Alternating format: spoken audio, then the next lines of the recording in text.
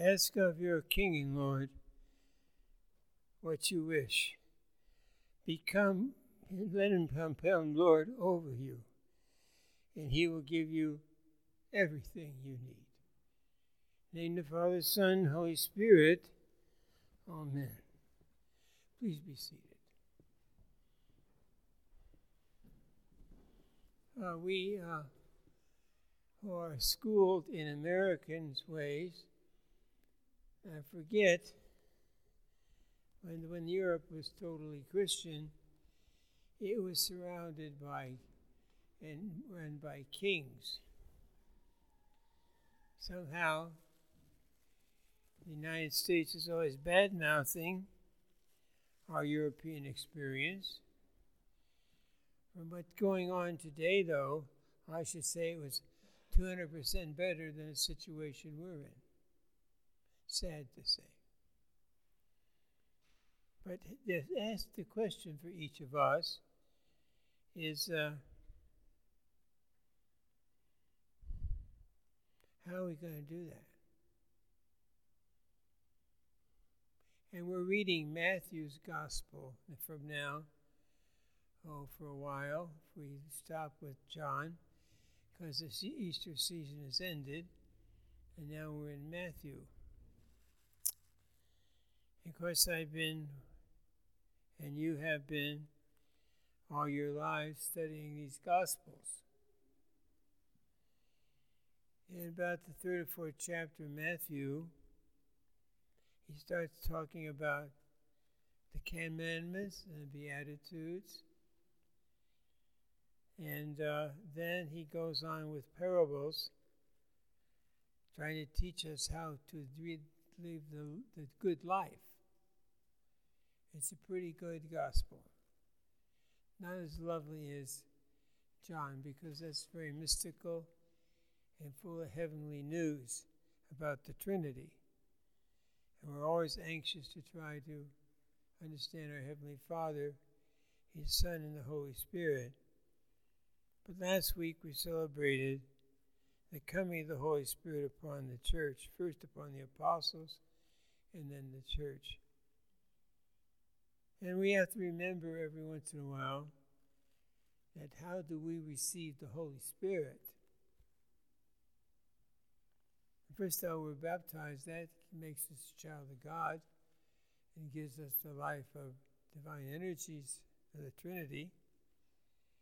Then we're chrismated with the Holy Chrism. And I preached to you what the chrism was last week. And with that chrismation, we are empowered because we receive the royal gifts of faith, hope, and charity directly from God. And those are your tools to live the Christian life.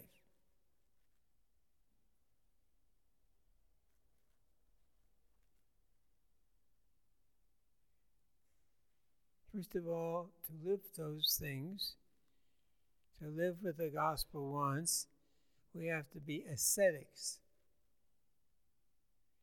Ascetic is one who is disciplined himself to be more open to the gifts of the Holy Spirit.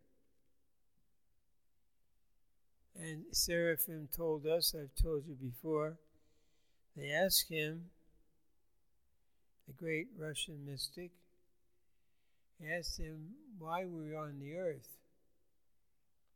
And in my lifetime, many people have asked me why we were on the earth. And he said, Seraphim said, to acquire the gifts of the Holy Spirit. That's the meaning of our journey. So yesterday, I was reading a Russian spiritual writer, sort of a mystic. I think he's a mystic. Sergei. And if you go to Russia, about 50 miles north of Moscow is Sergei Posad and a huge monastery that he founded. He was very serious about living the scriptures. So So when he was a young man, he could not read. I've told you before, an angel came to him and gave him the book, the holy book, the scriptures, and said, read, and he could read. He thought this was a very special gift, as it was. If you have children or people who have difficulty reading, they should pray to Saint Sergei, or Sergius in English.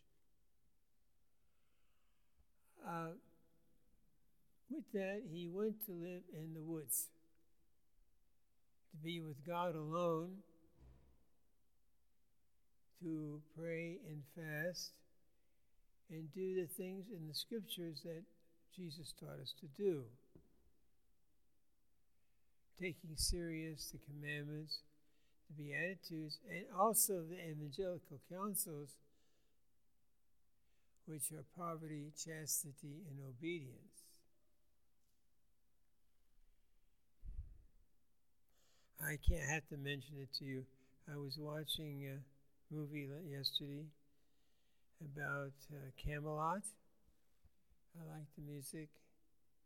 And then I realized that it's not a harmless movie, because what they taught in there was unchastity. And so Guinevere gets tangled up with Lancelot, and they sin against heaven and earth and the king. And after that, Camelot starts to fade. I didn't finish the whole movie. But I'd watched it many times, taken up with the beauty of the film and the music, not really getting the message of that film. And that film tells us that adultery is a serious sin. It destroyed a kingdom. And that has happened before. The king has forgotten his obligations, but in this case, the king was okay. It was the queen. Very sad indeed. But we're not unlike those people. We don't have every day on our mind the Ten Commandments, the Beatitudes, the counsels of the gospel. Therefore, we're likely to run astray. And we live in a nation that's pretty much legalizing immorality. I've told you that before. It's too bad, because we're going to suffer. This nation's going to suffer. All these wars, in Scripture says war is due to the sinfulness of the people. They bring it upon themselves.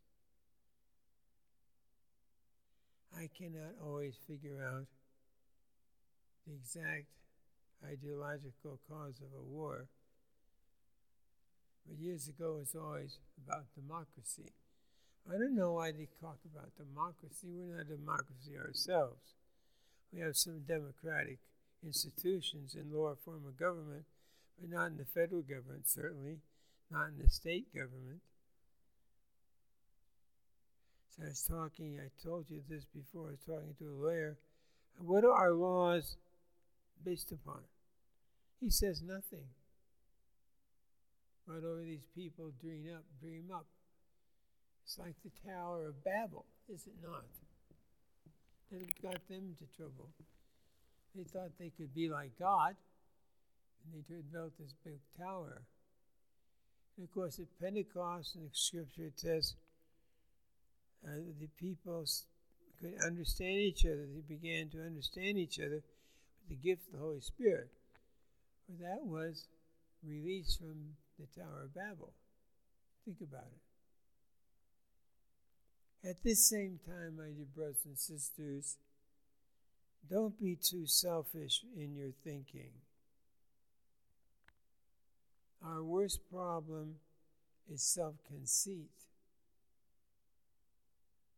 That we think about what we want and we even tell God what to give us. Well, it's okay, I guess, but we're put on earth to worship God, not to worship ourselves. And many marriages and careers fail because of egotism. It's a serious sin. Eve in the garden, the devil told her, go on, eat that fruit, and you'll be like God. Oh, she thought that would be terrific. No such thing. And in the readings today in the Latins, they brought up the tree of life, the other tree in the garden. And they say now that the Holy Spirit has come amongst us, we can eat of that tree of life. We can have a beautiful life. Because the tree of life seems to mean all the gifts of the Holy Spirit. Read Genesis. But Jesus locked us out of the garden, lest we eat of the tree of life and live. So we have yet to live. I think the primary obligation of a Christian, I meet a lot of people that are hardly Christians. They consider themselves Christians, but they're not living a disciplined life. They're not receiving the sacraments, especially the Eucharist. And the Acts of the Apostles tells us in the primitive church, the Apostolic Church, they gathered on the first day of the week for the breaking of the bread. That's what they called the Holy Eucharist. So we look around us, we can't really get a lesson of Christian living. Few and far between. Because most people live for themselves. You should live a sacrificial life. I remember when we were preparing to be ordained to the priesthood, the spiritual father told us we should live obediently in chastity and the spirit of poverty. Why did they not give the diocesan priest a vow of poverty? Because he had to deal with temporalities. He had to be an administrator, a businessman. Does it mean that all people who are in business are living a life of sin? I don't think so, but I think it's a grave temptation sometimes to not be honest with your clients, to look for an easy way to make money. And the scripture says we should make our living by the sweat of our brow. And my father, he was a CPA. And he worked for the railroad. And he was an eminently prudent and eminently frugal person. Sometimes we say to ourselves, well, we deserve this. We don't deserve anything except penance. For ourselves, our ancient parents, and those who have gone before us who didn't really get the message of how to live in the Christian life. I think the most beautiful things is what gathered me towards my faith. The beauty of the liturgy, the holy icons, the sanctity of the priests, the dedicated religious, the monks. You see all that? They are a witness, a living witness, that they belong to God. Even a family is a living witness that they belong to God, because on lots of charity and on very lot of poverty, is in raising a family. They could be doing other things. They could be with their money. They could be collecting other things and making a fortune for themselves. There's nothing wrong with making a fortune, but in Matthew it says, be careful what you do with it. See to it that you take care of the church and you take care of those in poverty. Now, Americans are pretty good about that, but they do it seasonally. They're not constantly doing it. But I have had friends who opened their homes to unwed mothers, to people on the street, to people who needed help. And it always paid off, not only in kindness and your Christian faith, but even those people, when they're really ethical, they would give you back what you gave to them. Not that you look for that.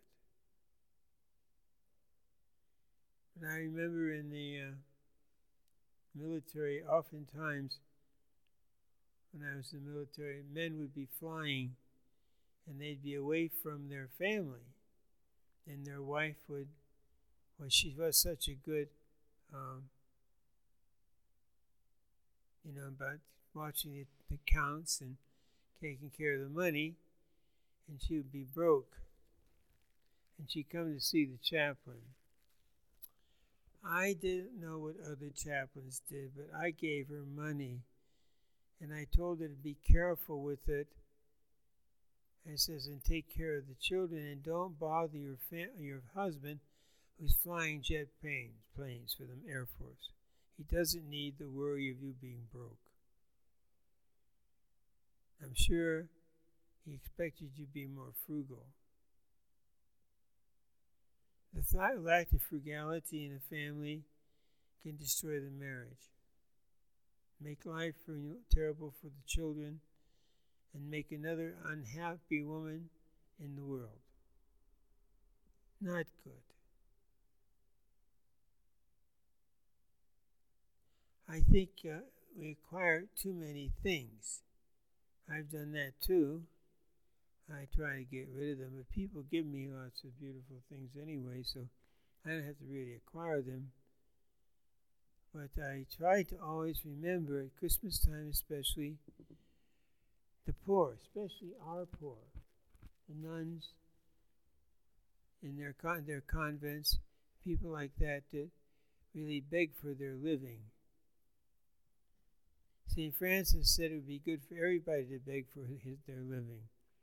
Poor St. Francis, the people in his order did not really pay attention to him too well, and they tormented him. He only was 30-some years old when he fell asleep in the Lord. He aggravated his parents because his parents owned a fabric store for making clothes. People buy fabric. And one day he took it and gave it to the poor. His father was going to kill him. But they repented by the time he was on his deathbed. And they brought him a very rare piece of fabric to wrap his body in when he fell asleep in the Lord. Seems like a charity to me. Charity, we used to say, begins at home, and that's true. But charity will knock on your door, and it will ask something of you. Give it. Be generous. Be careful, but generous. Don't waste money, but if you have it, share it with the poor. This past week, I belong to the Order of the Holy Cross of Jerusalem, which is an equestrian order. Mostly people of means belong to that. And they're very generous usually. But the bishop of the Melkites told me just not too long ago, he says they're starving.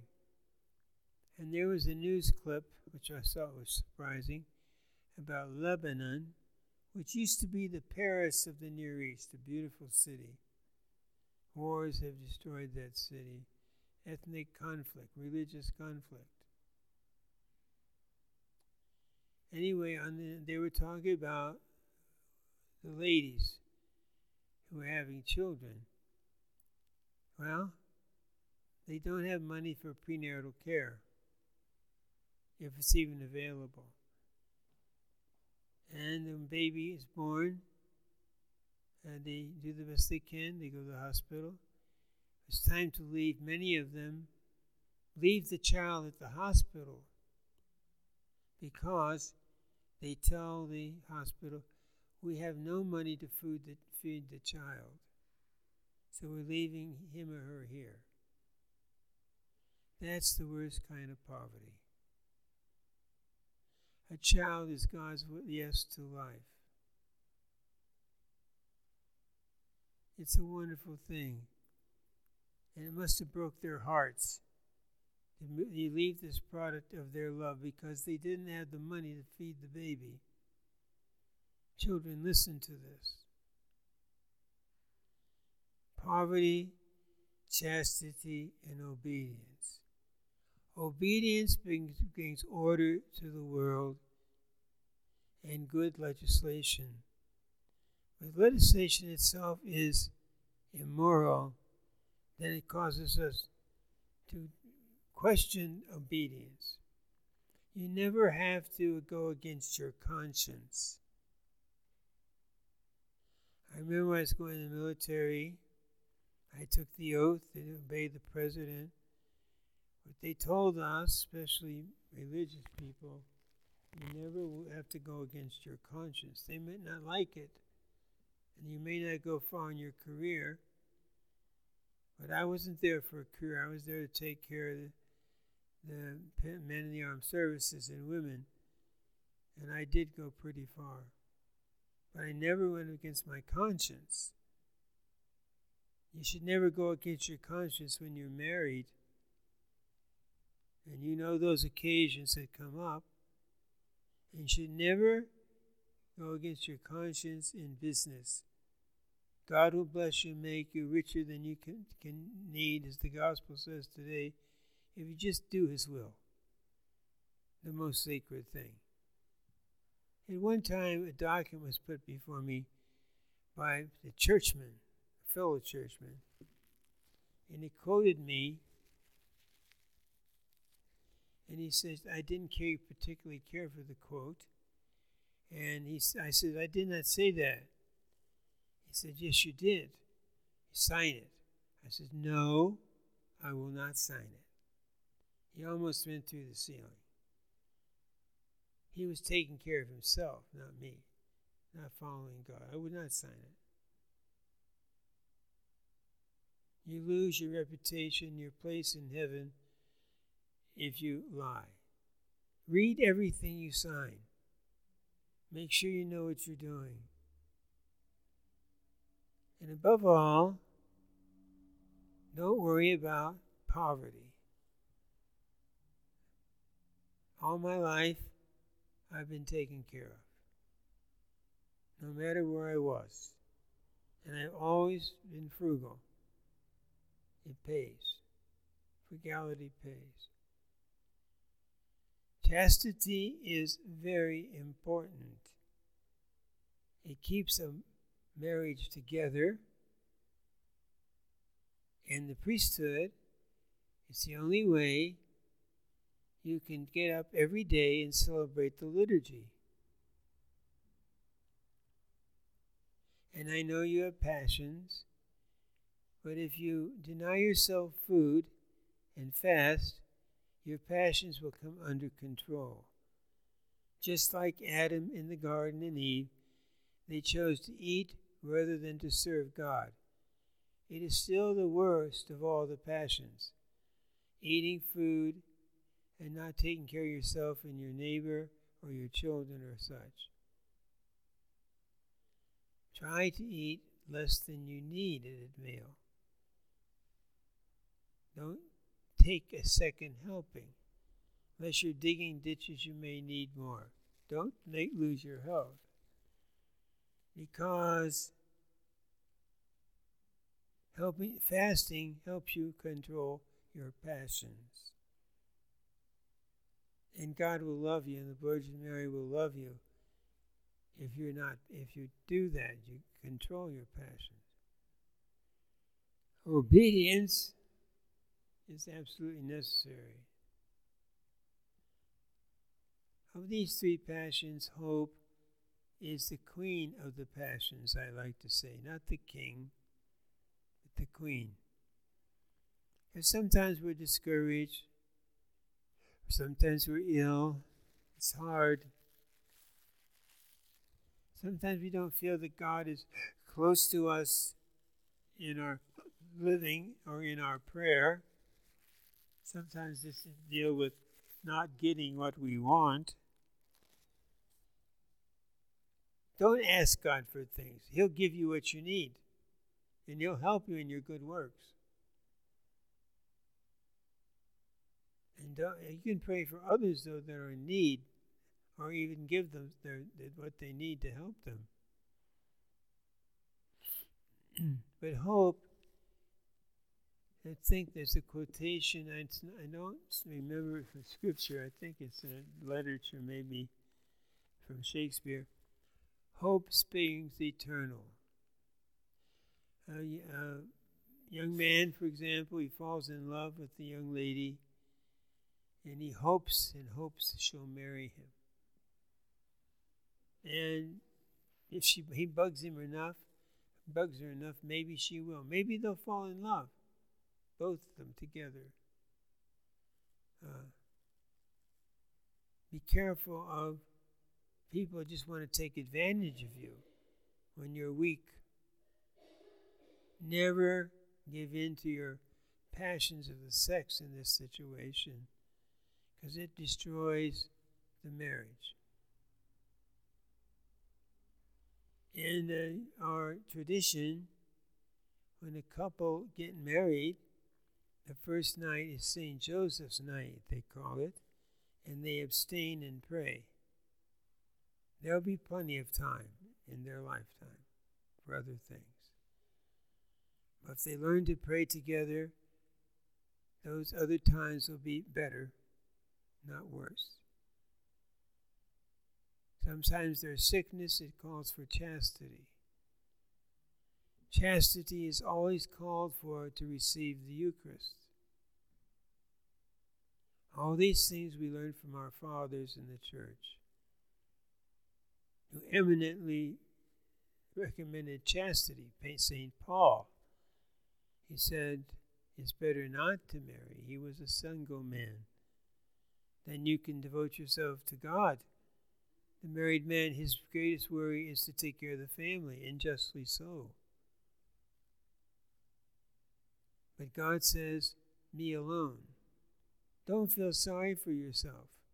You'll get over it, and you'll get a beautiful crown in heaven. All this I say to you as an example of asceticism. And it's not just for monks and religious and extremely holy people. You should all be extremely holy. You should all live an ascetical life. And you should all sacrifice yourselves for each other and for the church. The Holy Father, in giving allocutions to the priests and bishops, always tells them, don't be ambitious. Don't look for titles and promotions in the church. Be a humble soul with humility serving the church. How do we succeed in a family? Beautiful children were given to us. Sometimes they're sick, that be taken care of. A wife and man who cling together at difficult times. So today and this morning I was listening to the news, they're talking about women who lose their husbands in their 40s. Well, should they marry again? I've seen that. Sometimes it's good. But the tradition is if you lose your husband, you remain a holy widow. And we even have vows for those people. The The most important thing in life is the love of God for you and your love of God and your pure heart where the Holy Spirit can come and dwell and find a home. And the beauty of your prayers, not what you could become or what you have. That's always going to be given away anyway. So you can be a Rockefeller or any of those rich people in New York there, or in Los Angeles or something. You can have the finest clothes. You can have a big house. You can have money in the bank. When you die, hopefully somebody will bury you. But everybody's around to take your money. Be careful. My father asked me what would happen to the money in the family, because I'm the last. I said, any money that's left that I haven't spent on the church, we left for the church, except for a few things. So for a good lesson, Father Frank just died recently. He's gone 1 year about Christmas time. He was a holy soul, good priest.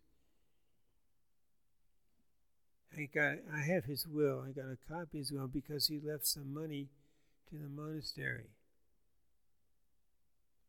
A lot of consideration and love was put into the way he wrote his will.